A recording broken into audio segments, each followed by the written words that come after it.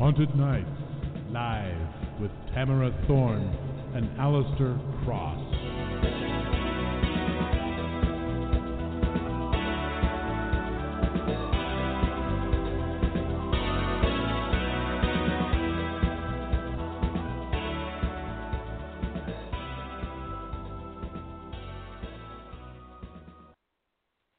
Thank you to W.J. Pierce for creating and performing our music. Good evening and welcome to Thorne and Cross Haunted Nights Live. We're your hosts, Alistair Cross and Tamara Thorne. Thank you for joining us. All right, here at Thorne and Cross, we're big on blood-sucking fiends. So before we introduce tonight's guest, here's Tamara with some biting commentary on one of our own vampiric offerings. Yeah, when it comes to the undead, we have a few stories to tell you. But tonight I'm going to talk about my novel, Candle Bay. New concierge Amanda Pierce arrives at the Candle Bay Hotel full of dreams and ambitions, but nothing prepares her for the Darling family, the owners of the hotel. They're unusual, to say the least. They're creepy and they're kooky and all that stuff. The patriarch thinks he's the godfather. The teenage twins, Juicy Lucy and Poison Ivy, who just won't keep their clothes on, love to live up to their names, and Stephen Darling is gorgeous. But of course, you can't fool around with the boss. Then there's the family friend, Julian Valentine, who's as attractive as he is creepy. He's taken a serious shine to Amanda, but when he claims they were lovers centuries ago, she decides he has bats in his belfry. And she might be right. From laundry carts full of bloodless guests, to wine-tasting parties where the star of the tasting isn't a Bordeaux but a Type B, Amanda doesn't know who to trust. What's a red-blooded girl to do in a town where everybody's out for blood? Amanda Pierce must figure it out. And yeah, that is right, that. And you can read more about the Darling family in the Thorne and Cross collaboration Darling Girls, which features all kinds of fun fangs and bloody good times. And in Darling Girls, you'll also get to meet the vampires of Crimson Cove and find out how the two clans are connected. All right, again, you're listening to Thorne and Cross, Haunted Nights Live. You can learn more about what we do at our websites, alistaircross.com and tamarathorne.com. You can visit our mutual blog at thorneandcross.wordpress.com, or if you tweet, our handles are at thorncross and at crossalistair.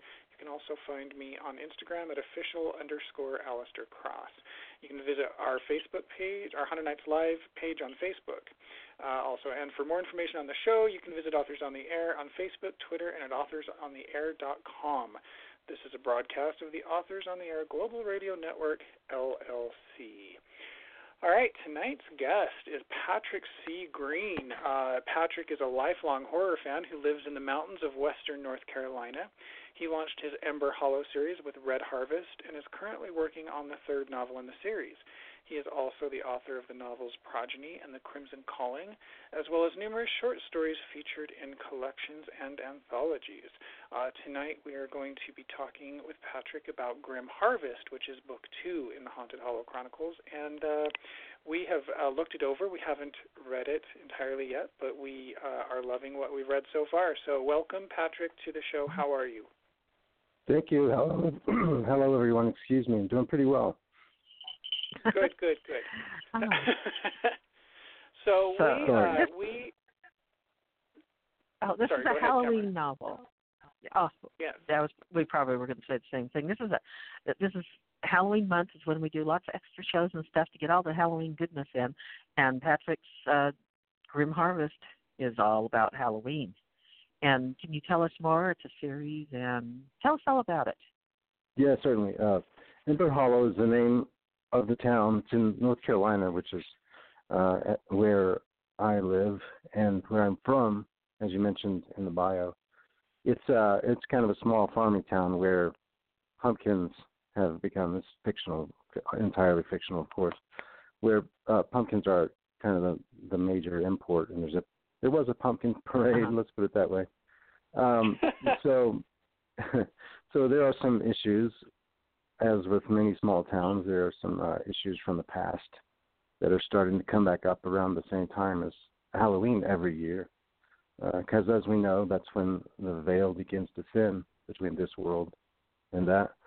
So basically, I have a small group of people who are dealing with the troubles that come along with Halloween every year. Nice. Sounds really interesting. So yeah, we're big pumpkin fans and big Halloween. we love it. So did I understand you correctly though that in real life in your town you have a pumpkin parade? It's no, we don't really have, not in this town. Okay. There's okay. there's a couple of smaller events. When I envisioned the pumpkin parade, it was I didn't know if there really was a truly magnificent small town type of Halloween parade. That actually seems like something more common to Thanksgiving or Christmas. Of course, Right. New York City has a big New York City has a big parade, but to me, I like the idea of this town being economically dependent on their not just their parade crop, but the parade as well. So that's kind of where that came from. Right. I love it. That's fantastic. Yeah. yeah. So, and this one, so Grim Harvest picks up a year after the first book, Red Harvest, leaves off. Correct? That's right. Yeah. I can give a pretty quick synopsis on what happens. There's a religious fanatic in Red Harvest who wants to ruin not only the parade but the entire town and Halloween itself. She's bent on ruining Halloween for everybody. And in the second one, in Grim Harvest, what we have is her ex-boyfriend coming to town for some vengeance, and he just happens to be a psychotic biker with a nice tight group of fellow bikers, and they have gotten their hands on a skinwalker spell, so it's pretty easy to guess where it goes from there. Nice. This is fantastic. So, did you? This is kind of a generic question, but I love the whole idea of the small town and the of course the pumpkin parade and all that, and then you've got skinwalker spells and mean bikers and stuff. So I have to ask, where did this idea come from? Yeah. When I was probably way too young to be doing so, I was watching exploitation films, the kind from the 70s and 80s that were just kind of, unbridled. Excuse me. So, the bikers, there were bikers there, and werewolf bikers, and you had tough black sheriffs like the one in, tough black lawmen like Hudson Lott of this book, these books, slashers, and I really just kind of wanted to. I don't want to use the term hodgepodge because it's more of a situation like the movie Trick or Treat, where there's several threads that wind in and out of each other along the way, and then you come to the conclusion where they're kind of all together. So it's really just it comes from my interest in exploitation horror movies, old school B movies, and that kind of thing. Nice. So I'm going to guess you probably grew up in did you grow up in the 80s? Oh, yeah, sure did. Yeah, okay, so did I, and I think that that's where a lot of this comes from, because when we were reading your stuff, I can you can detect that influence, and I love that. It's very just that kind of it's what we we grew up on, and it's I love it. So are you excited to see things like, I just found out that there's going to be like a Creepshow remake, or there already is, or something? Does anybody know what I'm talking about? Yeah. Excuse me. Yeah, I'm hearing great things about this Creepshow remake. Guys, I'm really sorry about my voice issues today. Yeah, Yeah, I love anthologies, and I love the idea of a horror movie that's a horror show or a movie that has several different stories included. And so the 80s, I really do have a strong affinity for those films. And I think it's just hard to look at today's films. Some of them are very, very good technically, and I love a lot of these horror films. But I guess I just have such a nostalgia attached to the 80s era films that it hopefully comes through maybe with a good sense of humor in what I'm writing now. Well, you mentioned you're a fan of, you grew up reading Stephen King and Dean Koontz, and who else? Mm-hmm. Who are your favorites? Clive Barker actually is, Clive Barker by far. I love Clive Barker's work, and again, that was something that I started reading very young and probably before I could really understand it. And I think it kind of forced me to have a weird perspective on life, quite frankly. Another guy I like is Edward Lee, and if you've ever read Edward Lee, you know what kind of a gory. There's a lot of very visceral, gutsy stuff going on in his work, and I love that. Yes. And so I don't want to. I understand there's a stigma attached, but I don't want to shy away from using gore. I think it definitely has its place in horror fiction and films as well. For sure. Sure. Yeah, I agree. I totally agree. Yeah. What are some of your favorite? What are some of your favorite novels that you've read, either that influenced you? I just reread The Damnation Game, which is one of the first Clive Barker novels that I read. The Damnation Game, and because I'd read the books of blood before that and just loved them all. I just revisited it, and it's kind of it just has so much. There's something otherworldly, not only about his prose itself, but obviously about the worlds that he builds, and it's just fascinating to see how Clive Barker can make you can almost make these alternate universes of his seem like they're almost just next door, like you could slide right into them if you're not careful. You know what I mean?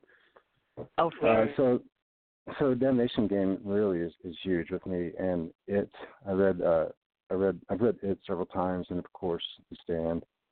I think Stephen King's really kind of hit his stride with both of those, and I feel like they really had an influence on. When I was reading them, that was all I could think about. So I'm sure they found their way into, subconsciously into whatever I try to do. Yeah, you end up just living in those books. They're so real. The characters, they're great. Oh yeah, it's amazing. I read The Damnation Game many years ago. I also did Cold Heart Canyon, which I love. And one book that I have that's been sitting on my bookshelf for many years, and I don't know how or why I've never gotten around to it, is Weave World. And I wonder, have you ever read that? I have read Weave World, and I enjoyed it. I feel like he was going more in a fantasy direction with that one, but of course it's it's Clive Barker, so it's still dark, and there's a lot of ominous undertones. I think you just reminded me of The Great and Secret Show, which I need to revisit, which was another very immersive novel to me that came to me in a good time in my life, and it meant a lot to me, and it was helpful to see someone, even if they're fictional characters, dealing with some of these thoughts and feelings. Oh, nice. Right. Now, earlier you were mentioning that there are some of the newer movies that you like. What are some of the newer horror movies that you like? Well, it's kind of I just saw Stephen King's It, the first one, not the second one, and so I think they did. People are going to complain because you can't really condense a novel, especially a novel the size of It, into one film, or even two probably. But I think that if you could, if you weren't aware of the source material, you would find yourself watching a damn fine horror film. Another one that has stuck with me in the last couple of years is It Follows, and even though that's not a particularly a lot of It titles here, but even though that's not a particularly gory film, it's just the sense of doom, and between the music and the kind of the low tech, lo-fi feel. It has a lot of the 80s quality, even though I don't think it's really set in the 80s. It's like an alternate world, sort of like what I've tried to do with the Ember Hollow stories. It's an alternate world where elements of the 80s are still around, and elements of this era are not. So it's just kind of cool to be caught off balance like that with a different world created in a film like that. It is. Have you watched Stranger Things? I have. I do. I love Stranger Things. Still have to catch up on this third season. So Netflix is really dropping. Yeah, they're dropping a lot on me. It's going to be. Yeah, the third season is great. It does the 80s incredibly well. Oh, very nice. That's what I like best about it. Yeah, you will like that. Good to hear. Have you seen Hereditary? I have, and I did love it. I was a little surprised by some directions it took, but wow, that's such a powerful, impactful film. I'm gonna have to revisit that one too. It's Toni Collette. You can't go wrong casting her. She can't. Yeah, she rules in everything from all the way back from when she did Sixth Sense. She's just great, and she really, between her and the little girl. Yeah, she's really something. So that that's little girl, nightmarish. Yeah, that's there's really nothing to say. There really isn't. No. Except, gasp. Yeah, I like that. So, Ember Hollow. That's such a great name. You have that in 2 books so far. Is this a series or a trilogy, or what do you foresee doing? The Harvest books are meant as a trilogy, but this is a town, and there's a lot of people, and there's always a possibility of some kind of follow-up. I don't like to think in terms of sequels, but rather just new things happening to the same people. Without the same menace coming back year after year or whatever. So Ember Hollow is actually, I have to credit Michael Hamilton with Lyrical Press for that, because I actually called it Saint Saturn. Saint Saturn was the name of the town. And Ember Hollow, if you think about it, that draws forth the image of a jack-o'-lantern. So it does sound very autumnal. Yeah, I agree. Yeah, totally. I'm wondering if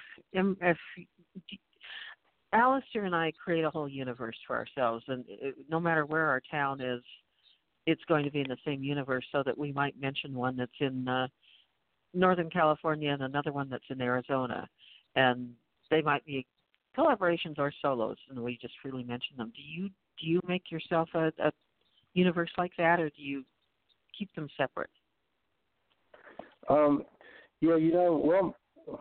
the funny thing is I had very much in mind when I started with the first one that this was going to be kind of a standalone universe that didn't really match up with ours, because I didn't want I get taken out of a film or a book when there's always an issue with the cell phone, so I just wanted to eliminate that altogether.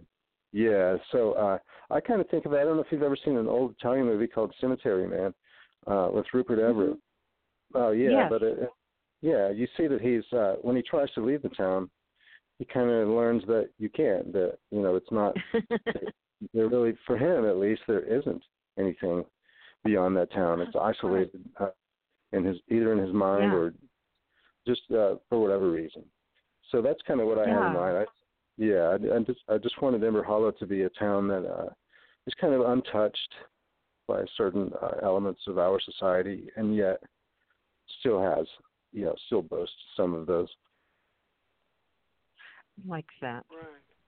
Right.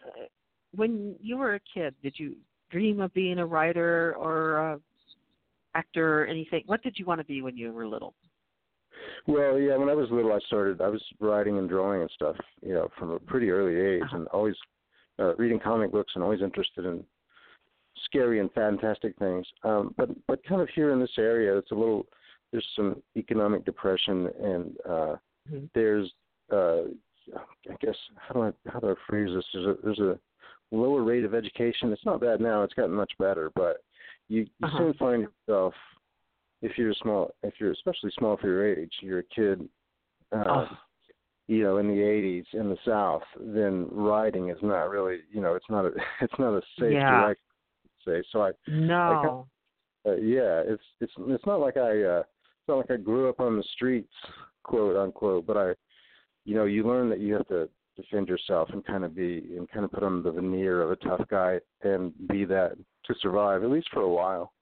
So that that turned into a big part of my personality. And the the exploitation films, black exploitation and kung fu films had a lot of influence on on where that took me.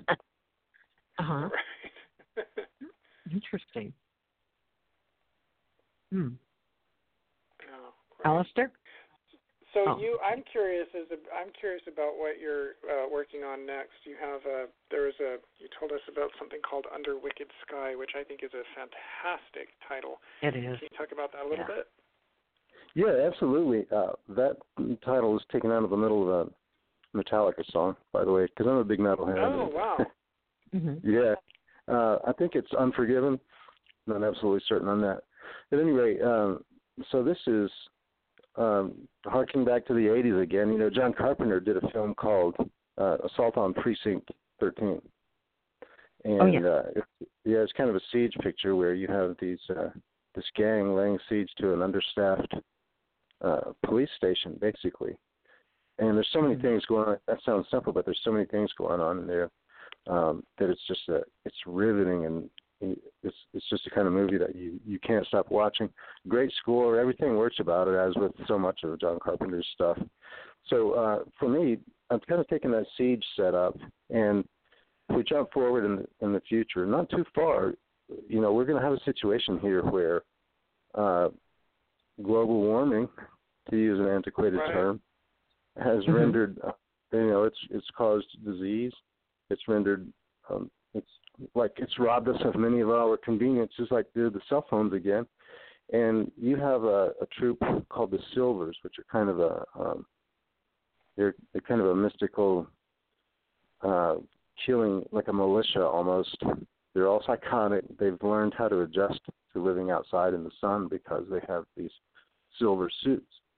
And then on the other hand, you have there's an inn, like a bed and breakfast, which is outfitted with some really nice state-of-the-art air conditioning, and basically it would make a really good fortress or kind of a headquarters for these silver guys. When there's a war veteran in the middle of this who's come into this inn, and so the Silvers want to take over the inn, and the war veteran either can or cannot lead these people to fight back against the enemies. And so it's kind of a futuristic, isolated disaster / siege scenario. Oh, nice. Very cool. Now, we are just about out of time, but thank you so much for being on, and I hope that you will come back when you have more news to share. We'll keep in touch. I just looked you up, and yes, we are connected on Facebook and all the appropriate places. And on that note, could you tell our listeners where they can go to find out more about you and your work? Yeah, absolutely. Everything is on Amazon, and my website is a WordPress Fear Writer, all one word, obviously. Fear Writer at WordPress. That'll be easy to find. And of course, I'd love to make friends on social media. So Twitter, if you find me, Patrick C. Greene, Twitter and Facebook, I'll friend up everybody. Oh, great! All right. Well, it was great meeting you. Seriously, sincerely, it was great meeting you, and I'm looking forward to finishing a Grim Harvest. Yeah, me too. Thank you so much for having me, guys. This is it's been a wonderful experience. All right. We're happy to have you. We were, and you keep in touch, and you let us know when you have more news to share, and we'll happily have you back. And thank you again for being on.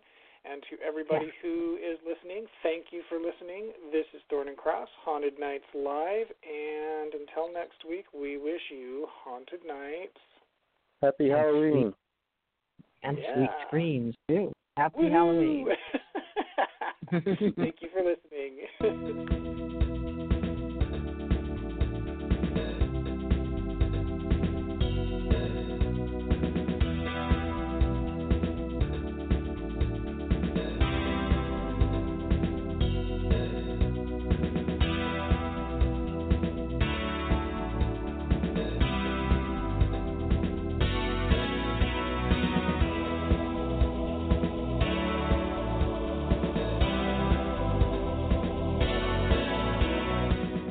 Haunted Nights Live with Tamara Thorne and Alistair Cross.